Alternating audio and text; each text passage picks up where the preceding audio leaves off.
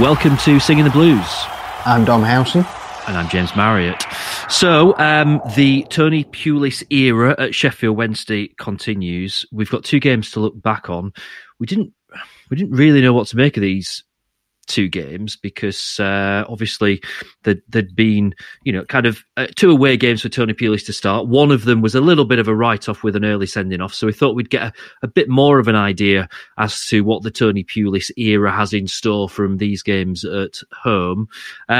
Shall we kind of lay out at this point that let's hope that the Stoke game is not an insight into what the Tony Pulis era does have for us, because give us you were there, you saw it with your own eyes. Give us an idea of just how boring it was.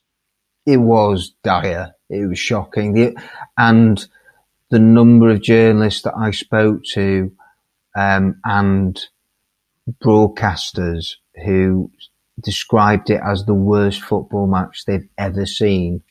Michael Gray, former Wednesday player, was working for TalkSport, and he said that probably, I think, the worst he's seen in a decade, something like that. That's going some, isn't it? That's really, really, really, really bad. And Paul Walker, why was you so bad? Paul Walker, who was there for Quest, formerly of BBC Radio Sheffield, he also commented on how bad it was.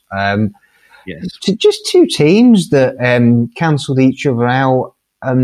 We really got, I think, more of an insight into the limitations of this Sheffield Wednesday team right now, and it's pretty clear the intentions and the way that Tony Pulis has set his stall out, which is he's come in and he's going to shut up shop, and defensively Wednesday start with a clean sheet, and they're going to try and keep a clean sheet. And so far, we've seen that defensively, there have been signs of improvement there. They've only conceded 3 in his 4 matches. And when you bear in mind that in 2 of those, they've had men sent off, and that I suppose it's almost been job done from him from that point of view. But yeah, attacking wise, Wednesday never really got going, and I thought they were against Stoke overly reliant on Kadeem Harris, who was the only bright spark. If anyone was going to make anything happen against Stoke, then it was going to come from Kadeem Harris. And so it was a really good return, I thought, for him. It's still the frustrating end product, that decision making in the final third. And so I definitely get where some people come from, where his critics will say he does flatter to deceive. But I thought that, no, he was the one, really. He was the outlet for Wednesday. But until they get reinforcements at the top end of the pitch, James, I'm afraid this is where we are. And this is what Wednesday are going to be until January, and it's muddling through until January. That's a fairly awful thought, isn't it? Because it was a bad game. There were people listening to this who they don't need us to tell them how bad a game it was, because they sat through watching it themselves, and it wasn't a classic by any stretch of anyone's imagination. But to take the positives from it, it's hard to kind of say, it was a game we would have lost a month ago, 2 months ago. You can't really say that.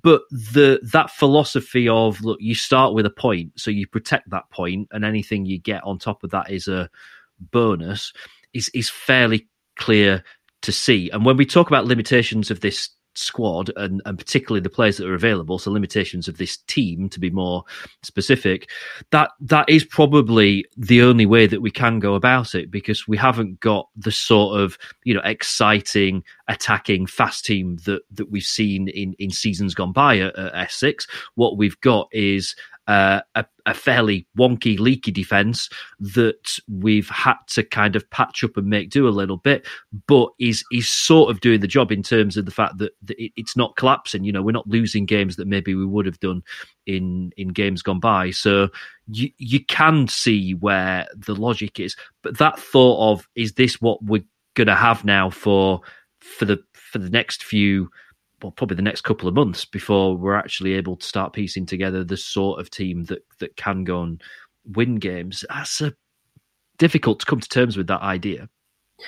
It is, but Wednesday in a relegation scrap, James, and I think we've bemoaned earlier this year loads of times of how Wednesday crumbled, were too easy to beat, and when they conceded one, they capitulated. And I know we'll come on to Reading in more detail in a little bit, but what we got there was character and true grit and players putting their bodies on the line.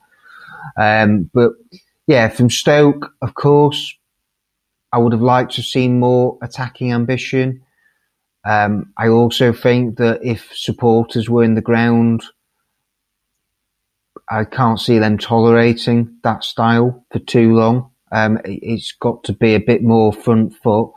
He doesn't have the personnel, though, really, to cut teams and blow teams away. This is a Wednesday team that is not set up right now to score 2, 3, 4 goals in a match. They're just not. They don't have the players. And so, he's been dealt a tough hand, hasn't he, Tony Pulis? And as he keeps saying, it is going to be a tough gig, and it's a long road back for Wednesday. And let's not forget, against Stoke, they could have lost it late on had it not been for a good save from Joe Wildsmith. So I also think we've got to say, James, for balance, that look at who Wednesday played in the last 3 matches. They played against 3 teams in the top 8 of the Championship. And so I think it would have been foolish for Wednesday to not show a certain level of respect to them. And they played some very good footballing sides, particularly in Swansea and Reading's case. So, I think when you throw it all into the melting pot, you get the sort of situation Wednesday are in now where they don't have the forwards. They just don't have the forwards that are going to do a lot of damage in this league right now. And of course, the big talking point from Stoke was Jordan Rhodes coming on as a sub and then being taken off with 5-10 minutes to go. And that was very telling. And then he didn't come on at all the other night against Reading. So we're back to the usual where are we with Jordan Rhodes? Where do we go from here? And it may be that Jordan Rhodes is someone that Wednesday are going to be pushing and looking hard to try and offload in January. Well, I mean, it's kind of Groundhog Day, this, isn't it? We've been here on several occasions where we've talked about, is this the death knell for Jordan Rhodes' Wednesday career? And then sat here on several other occasions saying, is this now the opportunity for Jordan Rhodes to maybe show what he can do? And we thought with Tony Pulis coming in that it might be. And particularly with him talking about, kind of square pegs in square holes when it comes to strikers and attackers, you kind of think, all right, maybe it is. Clearly something is really not working there for Tony Pulis. And fair to say Jordan Rhodes didn't do a huge amount when he was on the pitch, but you don't see it very often, do you, where someone comes on as a substitute and he's then substituted. And you could kind of see in Jordan Rhodes' face kind of how he was quite taken aback, quite surprised, clearly pretty upset at what had happened. We've talked about whether or not he's a player that's been really struggling massively with confidence. That's not going to do it any good. Where he goes from here is so hard to see, isn't it? Like Tony Pulis is clearly someone that can talk to his players and has a good relationship with his players, but also clearly someone that if your card's marked a little bit, there isn't really anywhere to go with him. It's humiliating, isn't it, for a player when you get brought on as a sub and then you get taken off. And so I think it's a big telltale sign that Wednesday in January will be shopping for a minimum of 1 striker, probably 2. And Jordan Rhodes is not going to get a lot of game time. When Wednesday get those players through the door, and I think it's got to the stage where he's had enough opportunities now. And I get sick and tired of people saying, James, that he doesn't get runs in the team. He's not being given a fair crack of the whip. I could probably look, if you looked back, you could go through maybe there's been 2 or 3 times under different managers in the last 4 and a bit years where Jordan Rhodes has played 5 to 10 games on the bounce and he hasn't delivered. So I think that's nonsense, and that argument just doesn't wash with me anymore. And I think the last time was actually, if you remember, before Christmas after he scored the hat-trick against Nottingham Forest. And I remember there was a period there where we were thinking, oh, maybe he's going to form a good partnership with Stephen Fletcher. It never materialised. It didn't happen. And so, yeah, he's had the chances. He's played over 90 matches for Wednesday, by the way. I know quite a few of them would have been off the bench, but it's not happened for him now, and there's absolutely no evidence to suggest it's going to happen in the future. It's hard, isn't it? But it does get towards the point where you've got to say, well, we need to draw a line under that now, and you know whatever Tony Pulis can do in the window in January that's bringing players in, but Jordan Rhodes clearly needs to go somewhere else. If he's got anything left of his career, he's got to go somewhere else and get that opportunity. Getting Jordan Rhodes, the other thing I was going to add, James, is getting him off the wage bill. That could hold the key to Wednesday maybe bringing in another player or two, even if it's on loan. We know that in the past, I mean, the problems that Wednesday will have shifting Jordan Rhodes of his hefty wages, whatever loan fee that they would command or whatever, you know, they're not going to give him away. I mean, he's in the last year of his contract. But then if Tony Pulis thinks that Wednesday do whatever they can to move him on, and then that allows him to bring new players in, then, you know, he'll make that case, won't he, to Dave Ponchansiri in the hierarchy, Amadou Paxao and everybody else, to say that, no, I think this is what's going to be best for the football club. And Wednesday are going to have to wheel and deal the best they have done in years, aren't they? In January, that is just going to be so critical to Wednesday staying in the Championship, that they've got to get more moves right than wrong. Of course, there's plenty of football to play between now and then, and we'll talk about that in a bit. Other thing about Saturday, of course, was Owls Together, virtual match day. Brilliant to see so many people getting involved in that. Of course, we set the fundraising target of £500. We thought it might take us, you know, a little bit of time afterwards to kind of make it to that target, but we did. Thanks in no small part to an amazingly generous donation from our friends at Wednesday Bet. So a huge thank you to them. They're really just so generous and out of the blue, which meant actually on Saturday morning before the game even kicked off that we'd made that £500 target. Some other people have also donated as well, and just thank you so much if you have. Sheffield Flourish, Sheffield Mind, the two mental health charities that we've been supporting through this whole kind of idea, over the moon in terms of you know what it kind of means to them. So thank you so much. There is still time if you do still want to make a donation. Doesn't matter how big, how small. You know, every penny, every pound makes a difference. So as ever, in the show notes will be the link if you do want to chuck us a few quid over. I've actually decided this year I'm not going to do anything in terms of sending Christmas cards or anything like that. That was all for part of, you know, kind of making a donation to those brilliant causes. And yeah, we'll come back to that. We'll talk a little bit more about that later on. Let's move on then to the Reading game. And if the Stoke game was kind of void of any incident, we had plenty of stuff that happened against Reading, and this was a game. It was a real story, this game, wasn't it? Because, you know, it ebbed and it flowed, and Wednesday got their noses ahead. Cracking header from Callum Patterson. In fact, really great move. Lovely ball from Adam Reach. Interested to get your views on Adam Reach, because I know we've touched on him a little bit in terms of is he starting to hit a bit of form, and again, you know, starting to play key roles in games, both going forward and defensively as well. I thought he had a really good game last night.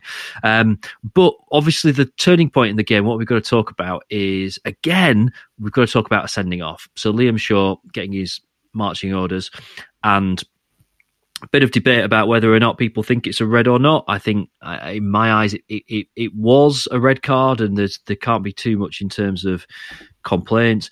I'm beginning to wonder whether or not Sam Hutchinson is zooming someone in the Wednesday changing room at like 2:30 on match day, or like half an hour before kickoff, and getting them really worked up so that they go out and do a hutch, because that seems to be what's happening. It's unprecedented. It's really, really crazy.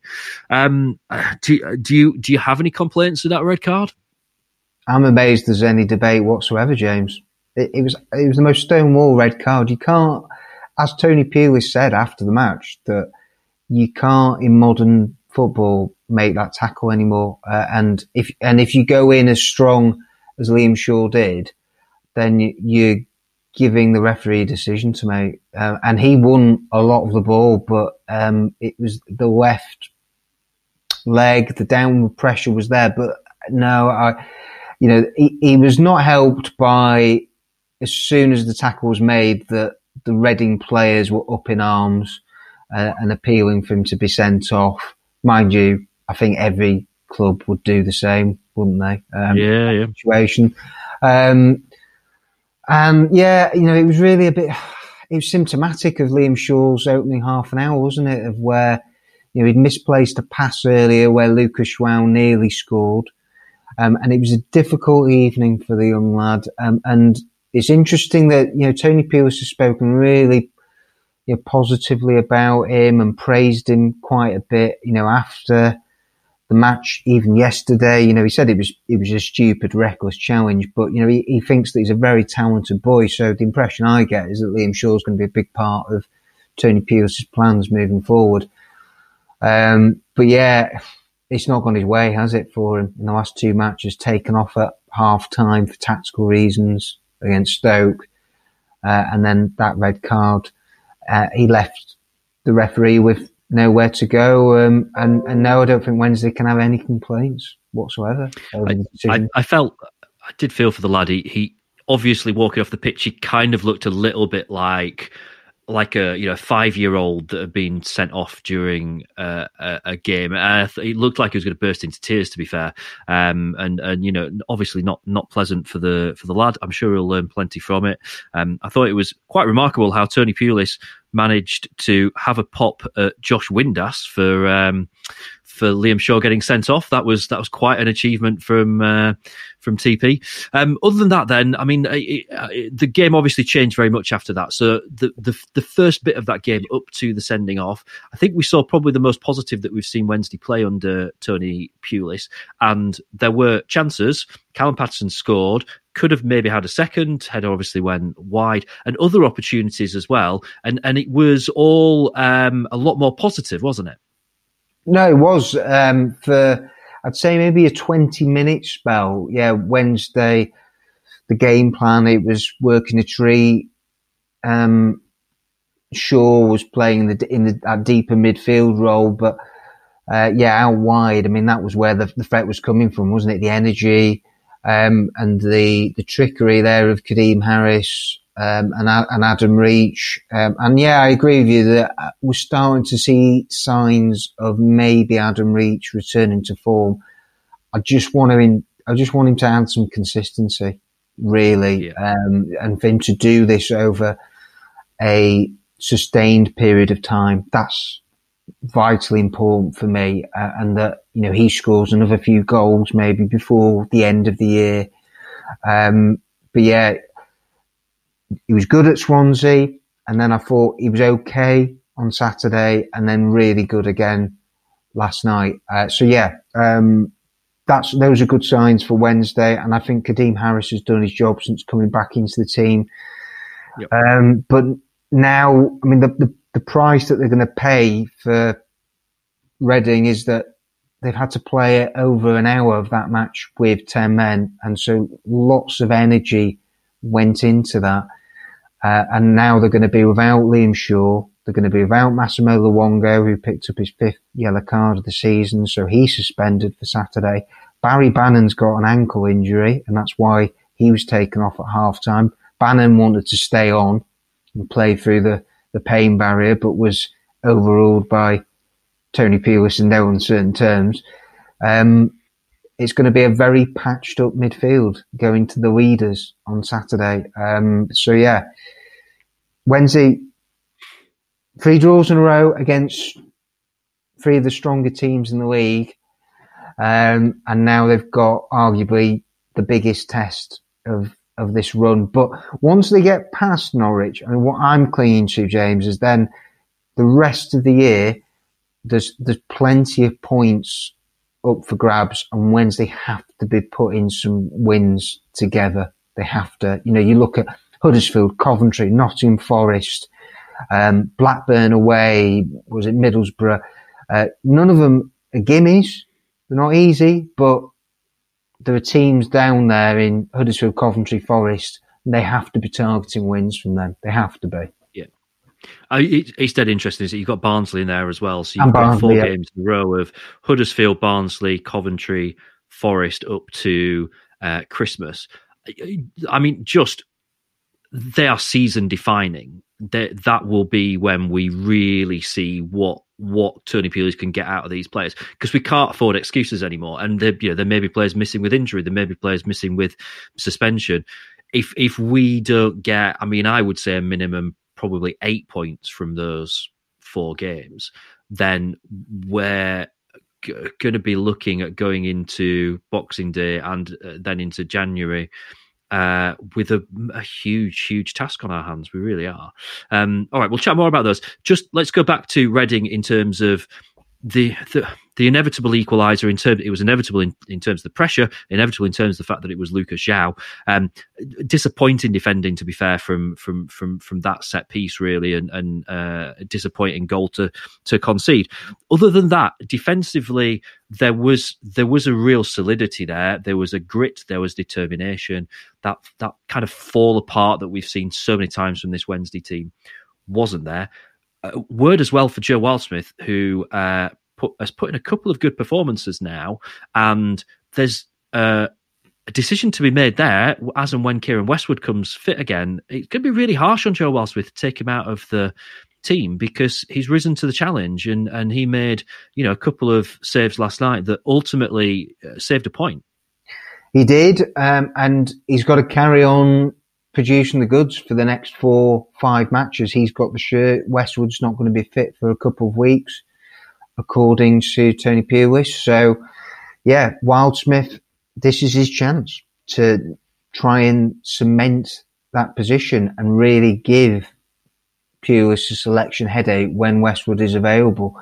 And if he can carry on keeping clean sheets. And the fact is that Wednesday have actually done well defensively this season, haven't they, James? I think it's 7 clean sheets now in 15 matches, I think, in the league. So they've done well at the back there. As we keep on saying, that's a very respectable record. But yeah, I was great to see Dominic Iorfa back as well. I thought he slotted in and did a great job alongside Tom Lees and Julian Berner, who have hit some really good form, haven't they, as a pairing themselves. And right now it appears that Pulis wants to stick with a back 4. So, yeah, I mean, those two at the moment, for me, it's hard to dislodge them right now. And then, I don't know, I mean, does that mean that Iorfa, could he go to right back? Or actually, I mean, I know we might come to Norwich in a bit. I wonder if it's going to be a 5-4-1 outlook, really, similar to Swansea. So maybe it is that they're going to stick with the 3-man defence. I think they're going to pack midfield and get men behind the ball, and that'll be the approach, I imagine, against the leaders. It's going to be such a hard game, particularly with, as we've talked about, injuries, suspensions. You said patched up, which is probably a very nice way of, or a very family-friendly way of describing it, because it feels like we're not far off bare bones now, doesn't it? And it's just one thing after another with, injuries here and then suspensions there and stuff like that.